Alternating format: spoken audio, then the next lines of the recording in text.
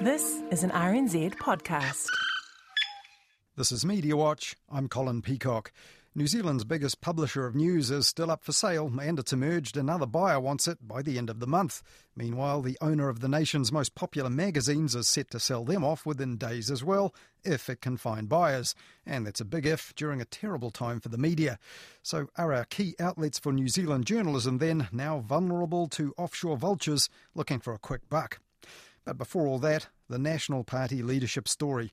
It kept political reporters busy all week and political commentators, but we find out that one prominent one won't be on the air or in print for a bit because of how it's played out. But first, we look at the push to roll Simon Bridges, pumped up by pressure from political polls on TV. Yesterday, Simon. Do you have any regrets about the decision on Wednesday to throw down Portland? No, not at all. If it's the right thing to do for the right reasons. And look, I think at the risk of sounding somewhat pompous, if you do the right thing for the right reasons, that's not a bad way to go. Yesterday, thanks very much. You were certain.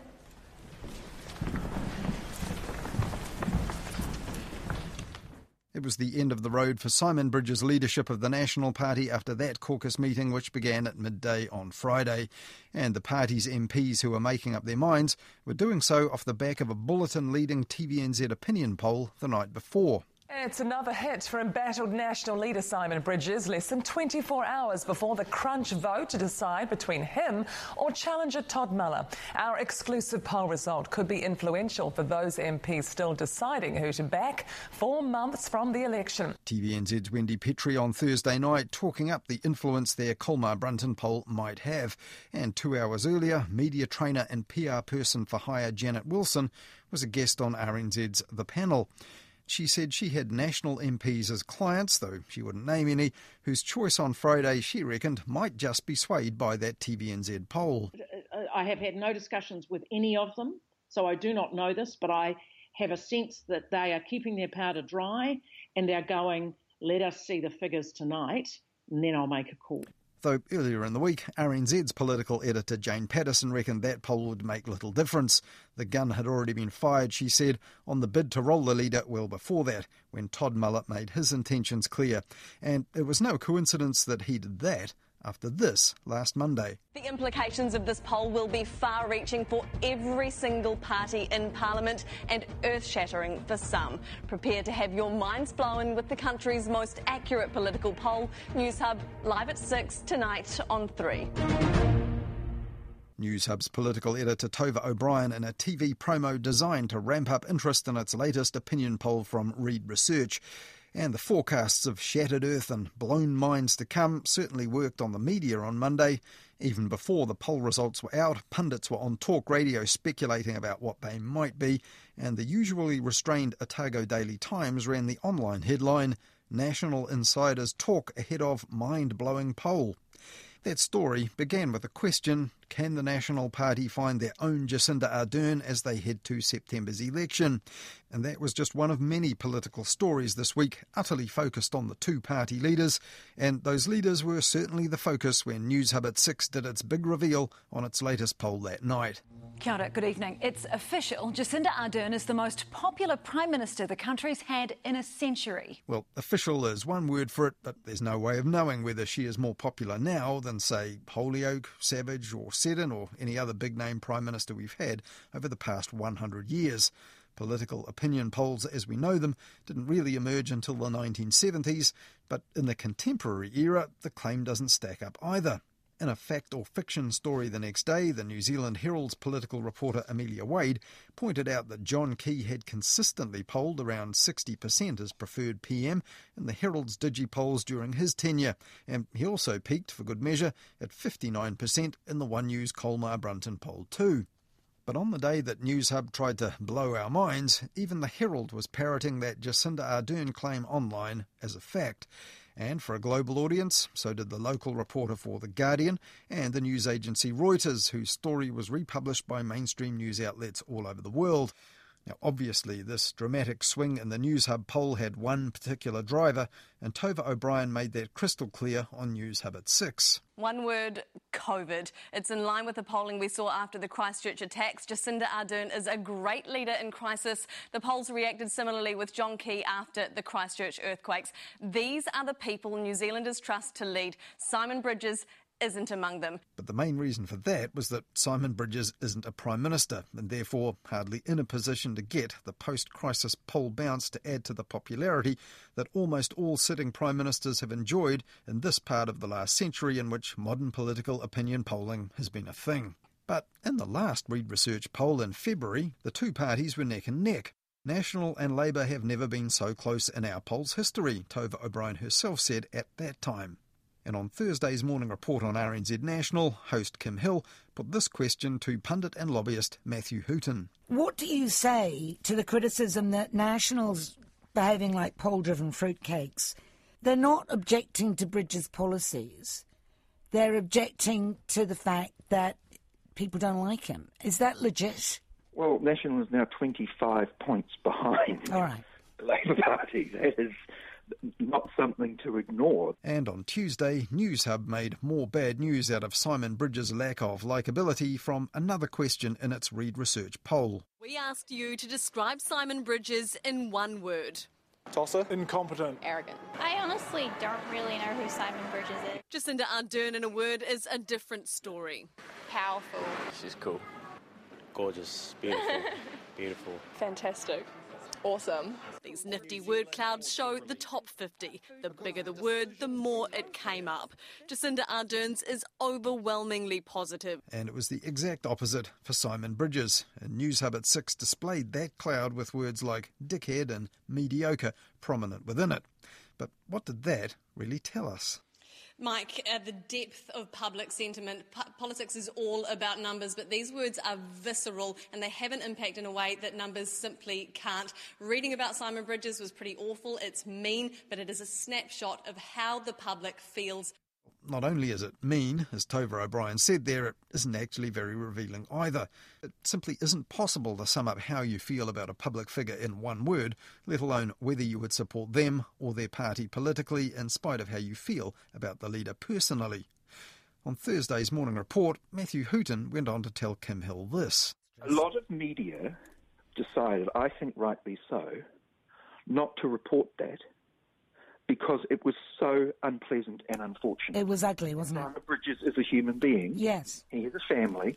And so, yes, News Hub, because they're more tabloid than RNZ, they published it. But most responsible journalists did not publish that. But we've seen those nifty word clouds, as Tova O'Brien called them, before. In December 2018, a similar UMR survey prepared for Labour was leaked to the Parliamentary Press Gallery at a time when Simon Bridges' leadership was also being questioned, and other media then had no qualms about running with those as a story.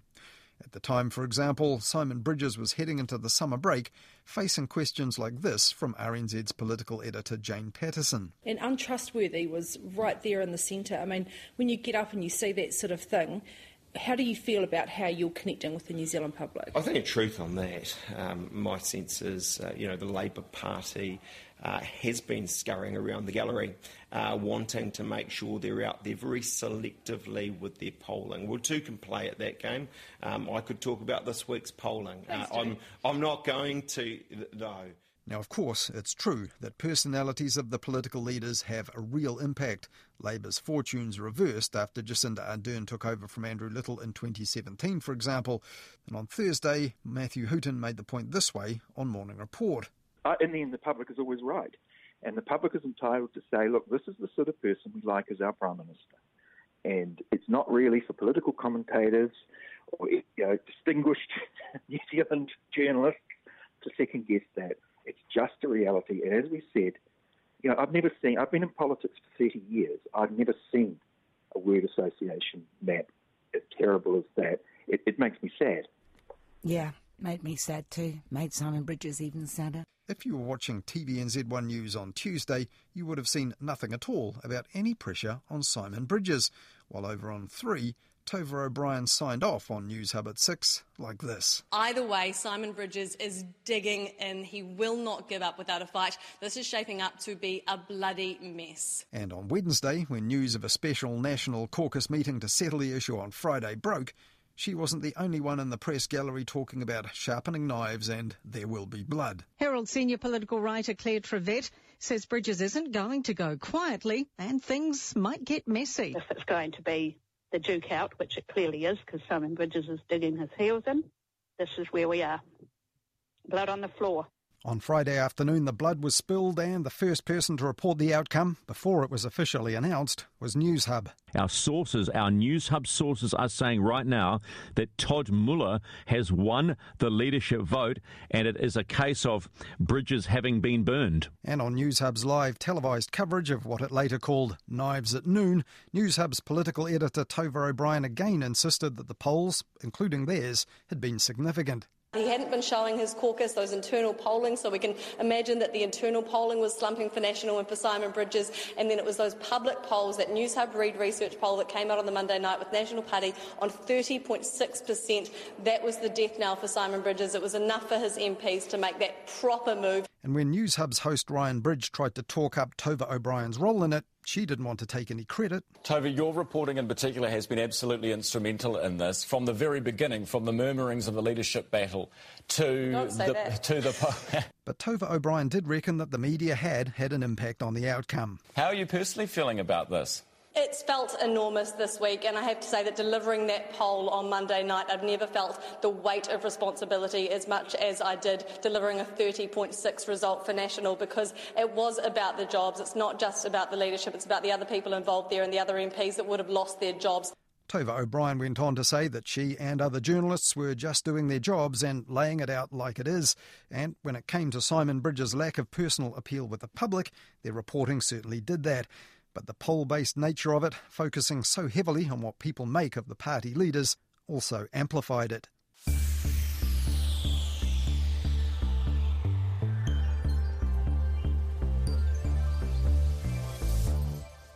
As the leadership battle played out during the week, political reporters were, obviously, on air and in print a lot, analysing the latest moves. And so too were political commentators and pundits, prominent among them Matthew Hooton, who's the managing director of the lobbying firm Exceltium and formerly a National Party staffer. In normal times, he's on RNZ's 9 to noon once a week to talk politics with Catherine Ryan, alongside an opposing pundit who leans to the left. And he's got a weekly column every Friday in the New Zealand Herald as well. But during all the leadership drama this past week, he was on other RNZ news shows too, including, as we heard earlier on, RNZ's Morning Report. Though on Friday, one Morning Report listener didn't think he was an appropriate choice of pundit. You're listening to Morning Report with Corin Down and Kim Hill. Text came in earlier saying, how can any responsible broadcaster pretend that Matthew Hooton is a fair and impartial political commentator? Rose from Mount Roskill. I do not think we did pretend that, Rose. Well, true enough, Matthew Hooton wasn't there to be impartial, but as a commentator with political connections to National. But this coming week, he won't be appearing on any of those outlets or anywhere else as a commentator because of his links to the National leadership campaign. On Friday, hours before the crucial caucus vote, Kim Hill on Morning Report asked Matthew Hooton this. But you've nailed your collars firmly to the mast, and you're a Muller man. How do we know you're not talking him up so that he accrues more support today at the crucial vote? Well, I've looked at how I view this. I have been friends with Todd Muller for 30 years. So you are talking him up? You can put it that way. I've known Simon Bridges and Nikki Kay for 15 years. As I said, I think earlier in the week, this is a tragic situation.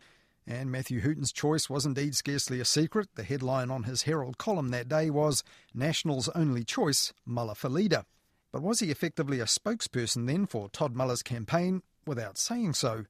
Well, in a piece republished by the Herald on Friday, the editor of Business Desk, Patrick Smelly, wrote, Heaven knows how RNZ chose repeatedly to use lobbyist Matthew Hooton as a commentator when most journalists know he's been working on Todd Muller's behalf to help him achieve this outcome. Well, after that circulated on social media, it was clear many journalists didn't know if Matthew Hooton was part of Todd Muller's leadership campaign or not. And Matthew Hooton's Twitter account, which had been pretty active in recent days, suddenly disappeared from the platform on Friday. This weekend, Mediawatch asked Matthew Hooton, have you been advising or working on behalf of Todd Muller or any other National Party MPs on the party's leadership contest? And if so, had he informed media outlets, including the New Zealand Herald and RNZ? On Saturday, Matthew Hooton told Mediawatch he hadn't been paid by anyone for anything associated with this leadership bid.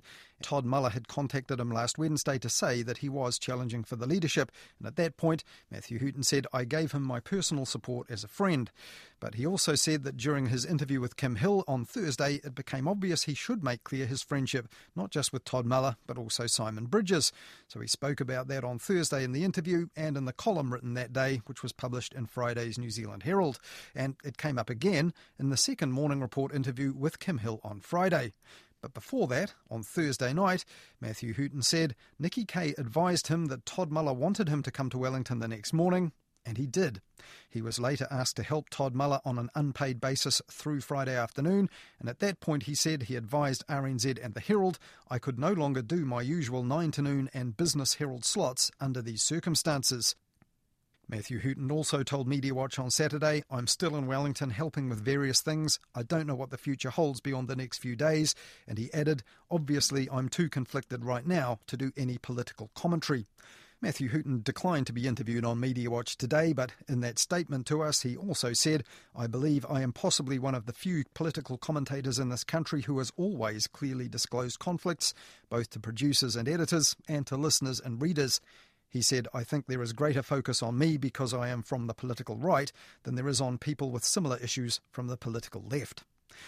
On Saturday, I also asked RNZ's head of news, Richard Sutherland, if he was satisfied with the timing of Matthew Hooton's disclosures of his links to Todd Muller's leadership bid. There was a conversation between the EP of 9 to Noon and Mr Hooton, and he did say that he wouldn't be available for the regular politics slot on the Monday, given everything that was happening, and that was mutually agreed to. And given the circumstances in which Mr Hooton finds himself in, we wouldn't countenance using him as a general political commentator. Now, that's not to say that we wouldn't want to interview him, particularly if he's got close ties to the Muller camp. We could talk to him about Todd Muller all day long. But in terms of having him on as an independent political observer or even a right-wing political commentator, he's already indicated that he doesn't feel comfortable doing that, and certainly we don't feel that would be the right thing to do either. Well, Matthew Hooton did appear on Friday morning on Morning Report, second day running, to talk about that upcoming leadership vote. It was just a few hours away at that point, and according to his statement, that was after he'd agreed to join Todd Muller on an unpaid basis. So are you satisfied, Richard, with the disclosures and the timing of it? Look, it's pretty clear to anyone who's been listening to Mr Hooton on RNZ over the last few days that he was very much clearly a Todd Muller supporter. I don't think that, given that he didn't have an official position with Muller's office, I don't think he probably needed to disclose it at that point, but we were very clear when we were interviewing him on the Friday, and I believe Kim used the phrase, you've nailed your colours to the Muller mast, and he said yes, and he had previously admitted on air that he had a very close friendship with Mr Muller. Indeed, he said he also had a very close friendship or a friendship with Simon Bridges. So I think anyone listening to that interview with Kim on Friday was in no doubt as to who Mr Hooton was supporting. Yeah, but they wouldn't have known at that point he'd responded to a request from Todd Muller's deputy on his behalf to actually fly to Wellington and meet up with them to do unpaid but unspecified work. That's a pretty deep involvement, isn't it, that perhaps listeners should have heard about, because he's not just an analyst at that point, he's getting close to being a spokesperson? Well, certainly I think it would have been useful perhaps if he had made that more clear, but certainly I can't speak for Mr Hooton on that. You'd need to ask that question of him. But you're satisfied that any previous appearances on this matter, or indeed any others relating to the National Party, you're not worried about any conflicts with those? I'm very comfortable with the fact that we disclosed to the audience that Mr Hooton had close links to Mr Muller, And on that basis, I think that that we've served the audience pretty well. If he doesn't end up working for them and this relationship isn't a formal one, is there any reason he couldn't, if he wants to, go on and do more commentary with and resume that 9 to noon Monday politics slot, which had a lot of listeners? Well, it's certainly a very popular slot, even when Mr. Hooton isn't appearing on it. Whether he will turn up on there again, I guess that's a question that we'll need to leave until we have a better handle, both from our end and Mr. Hooton's end, on exactly what his position is going to be.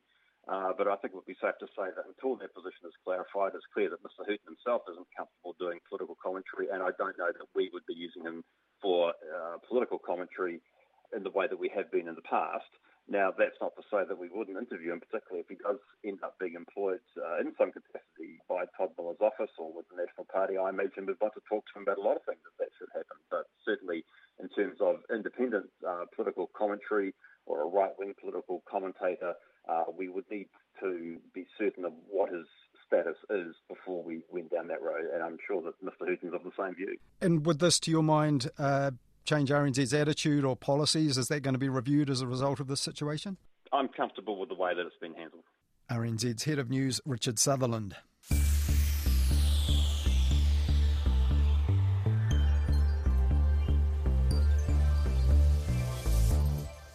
Last weekend here on Mediawatch, we heard how the New Zealand Herald's publisher NZME made a bold bid to buy its biggest rival Stuff for $1 from the Australian company that owns it, Nine Entertainment. NZME has tried for almost 5 years to merge with or buy up its big rival in newspapers and online news, and it would be a huge move for New Zealand journalism if it ever happened, not to mention a big move for our public life too. NZME reckoned it had a deal whereby only it could buy Stuff from Nine at the moment, but Nine said no, and that no deal would be done with NZME at all, after which NZME went to the High Court for an injunction to stop a sale to any other buyer. On Tuesday, Judge Sarah Katz announced that she had dismissed NZME's request for an injunction, so, in effect, Australia's Nine Entertainment was free to try and sell New Zealand's biggest news publisher. And her full judgment, released on Thursday, also revealed another buyer had been in talks with the Australians to buy Stuff by the end of this month. But the identity of that buyer was not revealed. Alongside Stuff on the block right now are the nation's most popular magazines, which also have an offshore owner trying to get rid of them by the end of the month. Bauer Media, the global Hamburg-based publisher, shut down its entire stable of New Zealand magazines and put them up for sale with no prior warning in early April. And last week, the consultants tasked with that sale set a deadline of the 29th of May for anyone wanting to buy the likes of the New Zealand Woman's Weekly, North and South, The Listener, Next, Your Home and Garden and others, which are currently not being published at all. Bauer cited the volume of interested parties as the reason for pushing the sale deadline back, and it told subscribers now missing their favourite magazines in their mailboxes that this was good news. But uncertainty over the new owners of key New Zealand media outlets and where they're based is not good news, according to former New Zealand Herald Editor-in-Chief Gavin Ellis. We now face the prospect of Nine selling Stuff to an unidentified overseas buyer with undisclosed intentions, Gavin Ellis warned in his blog this week. So are our important media now vulnerable to foreign vultures looking for distressed assets to pick up and pick clean? Well, last week the government amended the Overseas Investment Act to protect key New Zealand assets from falling unnecessarily into foreign ownership in the fallout from COVID-19. And the National Interest Test Guidelines, which were established last November, do specify that media entities which have an impact on New Zealand's media plurality are subject to that test. Now, when Gavin Ellis was editor at the New Zealand Herald many years ago, its local owner was taken over by a bigger one based in Ireland. This week, Gavin Ellis warned no good can come of foreign ownership in our media. But foreign investors already have big stakes in New Zealand media, and what if good buyers from overseas might actually be the best option to help our stricken media companies survive and even thrive? Look at what's happening with those stakes. Now, in the case of Mediaworks, which of course is owned by two private equity companies, one in America, one in Australia, they're trying to sell off the television arm of their operation already.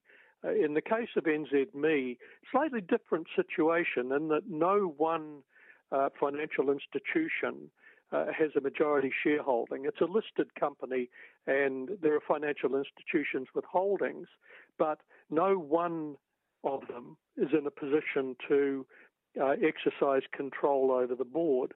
When I look at Mediaworks, I don't think that private equity ownership has benefited that group to any great degree.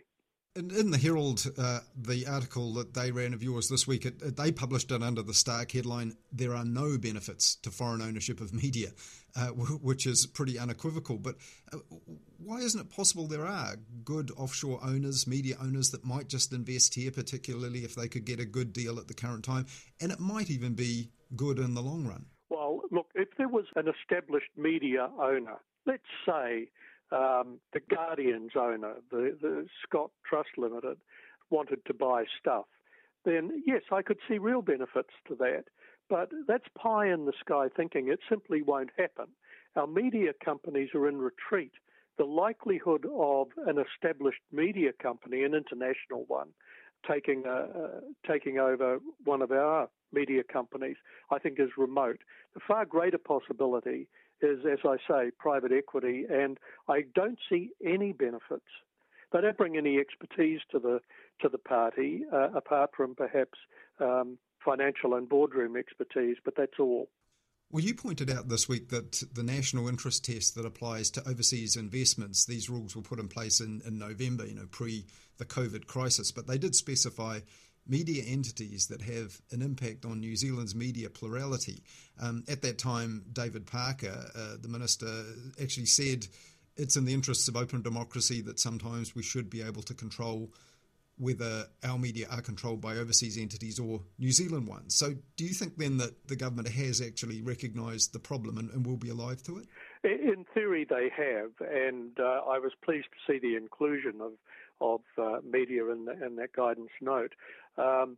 However, it remains to be seen whether they are prepared to do anything about it, because I get a sense that the current government sees newspapers in particular as something of a failed business. It may not want to intercede. I wouldn't take it for granted. The government would say intercede in the case of Stuff if it's a private equity owner. As I said in that article, those rules will stop a media company being owned by the Russian mafia and some of the less reputable private equity companies. But if it's a run-of-the-mill, straight up and down private equity company, then that in itself is not a prohibition. So that's not going to stop anything. It's a matter of what is the best way of ensuring that the media in this country, which are in a very, very delicate state, are nurtured in the future, not necessarily through the same sort of ownership structures that we have now. I've advocated ownership structures to include things like trusteeship and tax-free status for public service companies and so on. So there are many ways in which we could move it forward without simply selling to whoever comes forward. If we look at the Bauer titles, people said when they pulled the plug so suddenly in early April, well, that just goes to show we shouldn't have let them amass such a huge range of titles in this country and achieve that dominance, because look what happens when they're no longer interested. However, in the current climate, you can imagine if a publisher like that came in and expressed an interest, a European-based global conglomerate dedicated to media publishing, that not a hedge fund, not a private equity fund, people would have welcomed them with open arms, wouldn't they? Well, perhaps not now, knowing what can happen, but in any other circumstances, yes, I think that's probably the case. So we need to be wary of foreign ownership, because I really don't think foreign owners have the same stake in it that local owners have. And you only have to look at an outfit like Allied Press in Dunedin, where the Smith family live in Dunedin. They are rubbing shoulders with the people of Dunedin all the time. And I think that's reflected in their attitude towards the sort of stewardship of the Otago Daily Times and their other titles. Well, another quote from your piece, Gavin, was you saying the first step is to recognise journalism as a strategic asset over which New Zealanders must have control. And the amendments to the Overseas Investment Act just last week to protect key New Zealand assets from falling into foreign ownership unnecessarily in this post-COVID weakness that we're in now, they're acknowledging that. The example David Parker gave, though, was a tourism company that might have zero value right now, but is still strategic. Once the industry gets going, it's best to still have that up and running and available to start again when the industry does. But you just don't think they see the media in the same way? Well, it remains to be seen, but so far we haven't seen any evidence that the government would intercede in any way in relation to the ownership of Stuff or Mediaworks, if it comes to that. Look, the potential is there for the government to exercise that care over media assets and to regard them as strategic.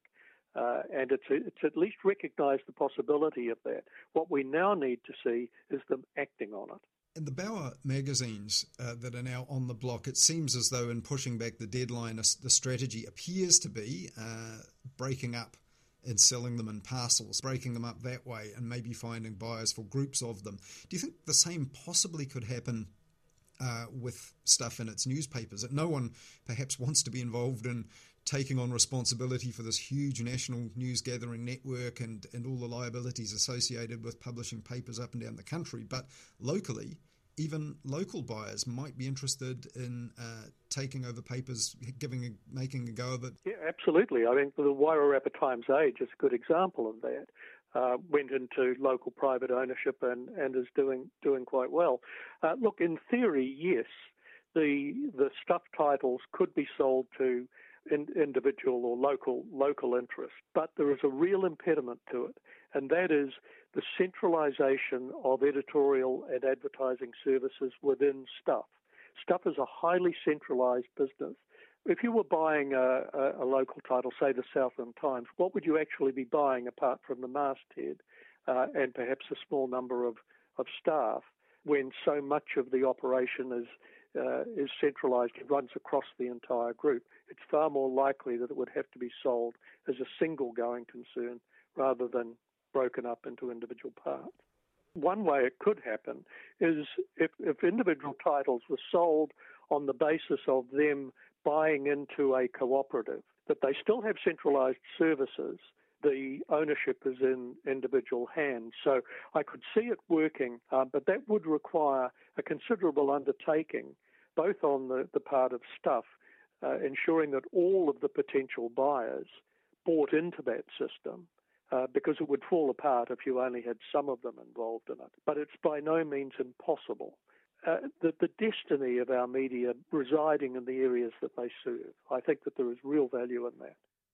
And finally, Gavin, a couple of years back you wrote a book called Complacent Nation, in fact longer than a couple of years ago, but you argued at the time the public wasn't aware of the fragility of the media businesses and the importance of them in our public life, and it would take some sort of shock, you said at the time, to make them wake up to it. Well, the media's had a hell of a shock along with the rest of the country these last couple of months. Do you think they've got the picture now with where the media fits in, or, such as the scale of the shock that the last thing they're really worried about or concerned about is, their newspapers, magazines and other media outlets?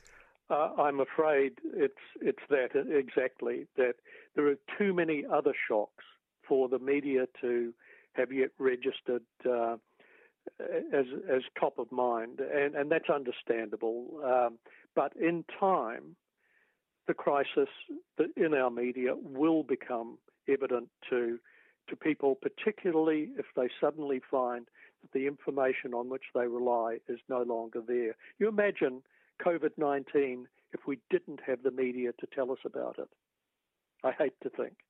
That was Gavin Ellis, a former editor-in-chief at the New Zealand Herald, who had personal experience of that publication being taken over by an offshore owner. That's all we have for you in Mediawatch this weekend, but Hayden Donnell will be back with Midweek Mediawatch at about 10:30 next Wednesday night during Nights with Brian Crump. And then we'll be back again with more Mediawatch at the same time next weekend here on RNZ National.